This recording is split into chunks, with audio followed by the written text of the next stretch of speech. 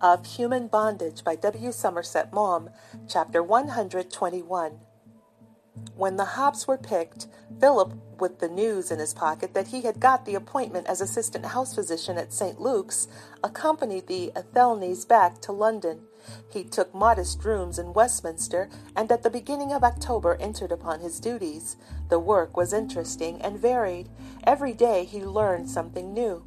He felt himself of some consequence, and he saw a good deal of Sally. He found life uncommonly pleasant. He was free about 6, except on the days on which he had outpatients, and then he went to the shop at which Sally worked to meet her when she came out. There were several young men who hung about the opposite trade entrance, or a little further along at the first corner, and the girls, coming out 2 and 2 or in little groups, nudged one another and giggled as they recognized them. Sally, in her plain black dress, looked very different from the country lass who had picked hops side by side with him. She walked away from the shop quickly, but slackened her pace when they met, and greeted him with her quiet smile. They walked together through the busy street. He talked to her of his work at the hospital, and she told him what she had been doing in the shop that day. He came to know the names of the girls she worked with. He found that Sally had a restrained but keen sense of the ridiculous, and she made remarks about the girls or the men who were set over them, which amused him by their unexpected drollery. She had a way of saying a thing which was very characteristic, quite gravely, as though there were nothing funny in it at all, and yet it was so sharp-sighted that Philip broke into delighted laughter. Then she would give him a little glance in which the smiling eyes showed that she was not unaware of her own humor. They met with a handshake and parted as formerly. Once Philip asked her to come and have tea with him in his rooms, but she refused. "No, I won't do that. It would look funny." Never a word of love passed between them. She seemed not to desire anything more than the companionship of those walks, yet Philip was positive that she was glad to be with him. She puzzled him as much as she had done at the beginning. He did not begin to understand her conduct, but the more he knew her, the fonder he grew of her. She was competent and self-controlled, and there was a charming honesty in her. You felt that you could rely upon her in every circumstance. "You are an awfully good sort," he said to her once apropos of nothing at all. "I expect I'm just the same as everyone else," she answered, but he knew that he did not love her. It was a great affection that he felt for her, and he liked her company. It was curiously soothing, and he had a feeling for her which seemed to him ridiculous to entertain towards a shop girl of 19. He respected her, and he admired her magnificent healthiness. She was a splendid animal without defect, and physical perfection filled him always with admiring awe. She made him feel unworthy. Then, one day, about 3 weeks after they had come back to London, as they walked together, he noticed that she was unusually silent. The serenity of her expression was altered by a slight line between the eyebrows. It was the beginning of a frown. "What's the matter, Sally?" he asked. She did not look at him, but straight in front of her, and her color darkened. "I don't know." He understood at once what she meant. His heart gave a sudden quick beat, and he felt the color leave his cheeks. "What do you mean? Are you afraid that—" He stopped. He could not go on.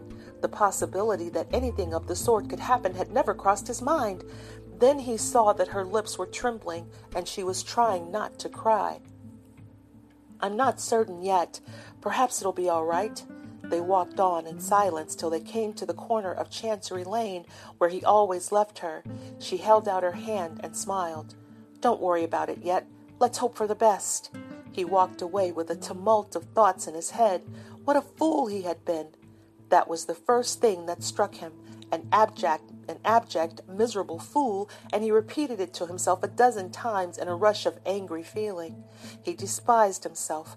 How could he have got into such a mess?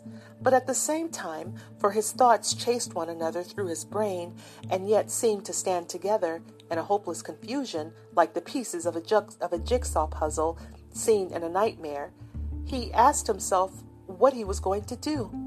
Everything was so clear before him. All he had aimed at so long within reach at last. and now his inconceivable stupidity had erected this new obstacle.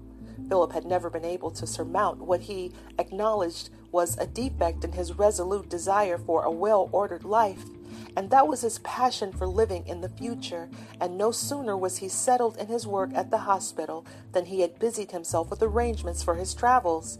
In the past, he had often tried not to think too circumstantially of his plans for the future. It was only discouraging. But now that his goal was so near, he saw no harm in giving way to a longing that was so difficult to resist. First of all, he meant to go to Spain. That was the land of his heart, and by now he was imbued with its spirit, its romance and color, and history and grandeur. He felt that it had a message for him in particular, which no other country could give. He knew the fine old cities already as though he had trodden their tortuous streets from childhood: Cordova, Seville, Toledo, Leon, Tarragona, Burgos. The great painters of Spain were the painters of his soul, and his pulse beat quickly as he pictured his ecstasy on standing face to face with those works, which were more significant than any others to his own tortured, restless heart. He had read the great poets, more characteristic of their race than the poets of other lands, for they seemed to have drawn their inspiration not at all from the general currents of the world's literature, but directly from the torrid, scented plains and the bleak mountains of their country. A few short months now, and he would hear with his own ears all around him the language which seemed most apt for grandeur of soul and passion. His fine taste had given him an inkling that Andalusia was too soft and sensuous, a little vulgar even, to satisfy his ardor, and his imagination dwelt more willingly along the wind-swept distances of Castile and the rugged magnificence of Aragon and Leon.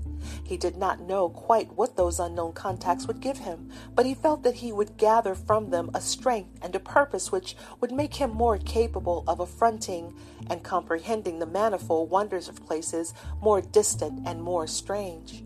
For this was only a beginning. He had got into communication with the various companies which took surgeons out on their ships, and he knew exactly what their routes were, and from men who had been on them what were the advantages and disadvantages of each line. He put aside the Orient and the P&O. It was difficult to get a berth with them, and besides, their passenger traffic allowed the medical officer little freedom. But there were other services which sent large tramps on leisurely expeditions to the east, stopping at all sorts of ports for various periods, from a day or two to a fortnight, so that you had plenty of time, and it was often possible to make a trip inland. The pay was poor, and the food no more than adequate, so that there was not much demand for the posts, and a man with a London degree was pretty sure to get one if he applied. Since there were no passengers other than a casual man or so, shipping on business from some out-of-the-way port to another, the life on board was friendly and pleasant. Philip knew by heart the list of places at which they touched, and each one called up in him visions of tropical sunshine and magic color and of teeming, mysterious, intense life. Life, that was what he wanted. At last he would come to close quarters with life. And perhaps from Tokyo to Shanghai it would be possible to transship into some other line and drop down to the islands of the South Pacific. A doctor was useful anywhere.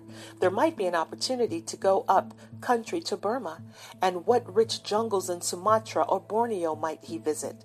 He was young still, and time was no object to him. He had no ties in England, no friends. He could go up and down the world for years, learning the beauty and the wonder and the variedness of life. Now this thing had come. He put aside the possibility that Sally was mistaken. He felt strangely certain that she was right. After all, it was so likely. Anyone could see that nature had built her to be the mother of children. He knew what he ought to do. He ought not to let the incident divert him a hair's breadth from his path. He thought of Griffiths. He could easily imagine with what indifference that young man would have received such a piece of news. He would have thought it an awful nuisance, and would have at once taken to his heels. Like a wise fellow, he would have left the girl to deal with her troubles as best she could. Philip told himself that if this had happened, it was because it was inevitable. He was no more to blame than Sally. She was a girl who knew the world and the facts of life, and she had taken the risk with her eyes open. It would be madness to allow such an accident to disturb the whole pattern of his life. He was one of the few people who was acutely conscious of the transistoriness of life, and how necessary it was to make the most of it. He would do what he could for Sally. He could afford to give her a sufficient sum of money. A strong man would never allow himself to be turned from his purpose. Philip said all this to himself, but he knew he could not do it. He simply could not. He knew himself. "I'm so damn weak," he muttered despairingly. She had trusted him and been kind to him. He simply could not do a thing which, notwithstanding all his reason, he felt was horrible. He knew he would have no peace on his travels if he had the thought constantly with him that she was wretched. Besides, there were her father and mother. They had always treated him well. It was not possible to repay them with ingratitude. The only thing was to marry Sally as quickly as possible. He would write to Dr. South, tell them that he was going to be married at once, and say that if his offer still held, he was willing to accept it. That sort of practice among poor people was the only one possible for him. There his deformity did not matter, and they would not sneer at the simple manners of his wife. It was curious to think of her as his wife. It gave him a queer, soft feeling, and a wave of emotion spread over him as he thought of the child which was his. He had little doubt that Dr. South would be glad to have him, and he pictured to himself the life he would lead with Sally in the fishing village. They would have a little house within sight of the sea, and he would watch the mighty ships passing to the lands, and he would never know. Perhaps that was the wisest thing. Cronshaw had told him that the facts of life mattered nothing to him, who by the power of fancy held in fee the twin realms of space and time. It was true. Forever wilt thou love, and she be fair. His wedding present to his wife would be all his high hopes, his sacrifice. Philip was uplifted by its beauty, and all through the evening he thought of it. He was so excited that he could not read. He seemed to be driven out of his rooms into the streets, and he walked up and down Birdcage Walk, his heart throbbing with joy. He could hardly bear his impatience.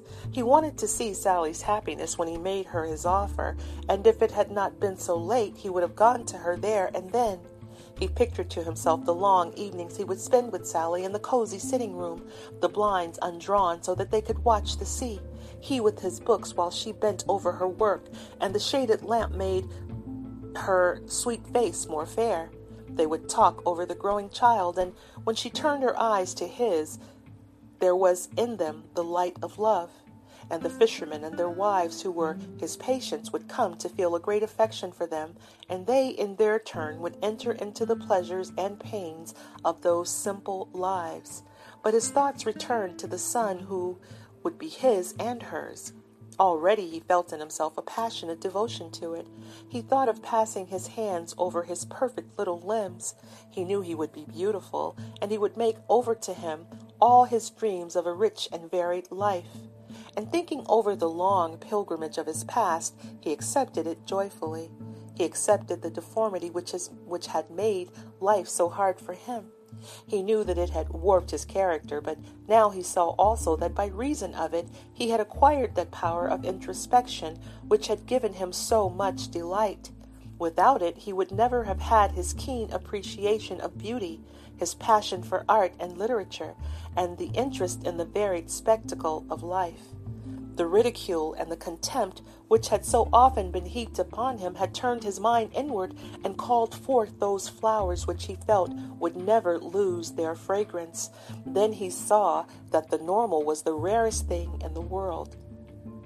Everyone had some defect, of body or of mind. He thought of all the people he had known. The whole world was like a sick house, and there was no rhyme or reason in it. He saw a long procession, deformed in body and warped in mind, some with illness of the flesh, weak hearts or weak lungs, and some with illness of the spirit, languor of will, or a craving for liquor. And this moment he could feel a holy compassion for them all. They were the helpless instruments of blind chance. He could pardon Griffiths for his treachery and Mildred for the pain she had caused him. They could not help themselves. The only reasonable thing was to accept the good of men and be patient with their faults. The words of the dying God crossed his memory. Forgive them, for they know not what they do. End of chapter 121.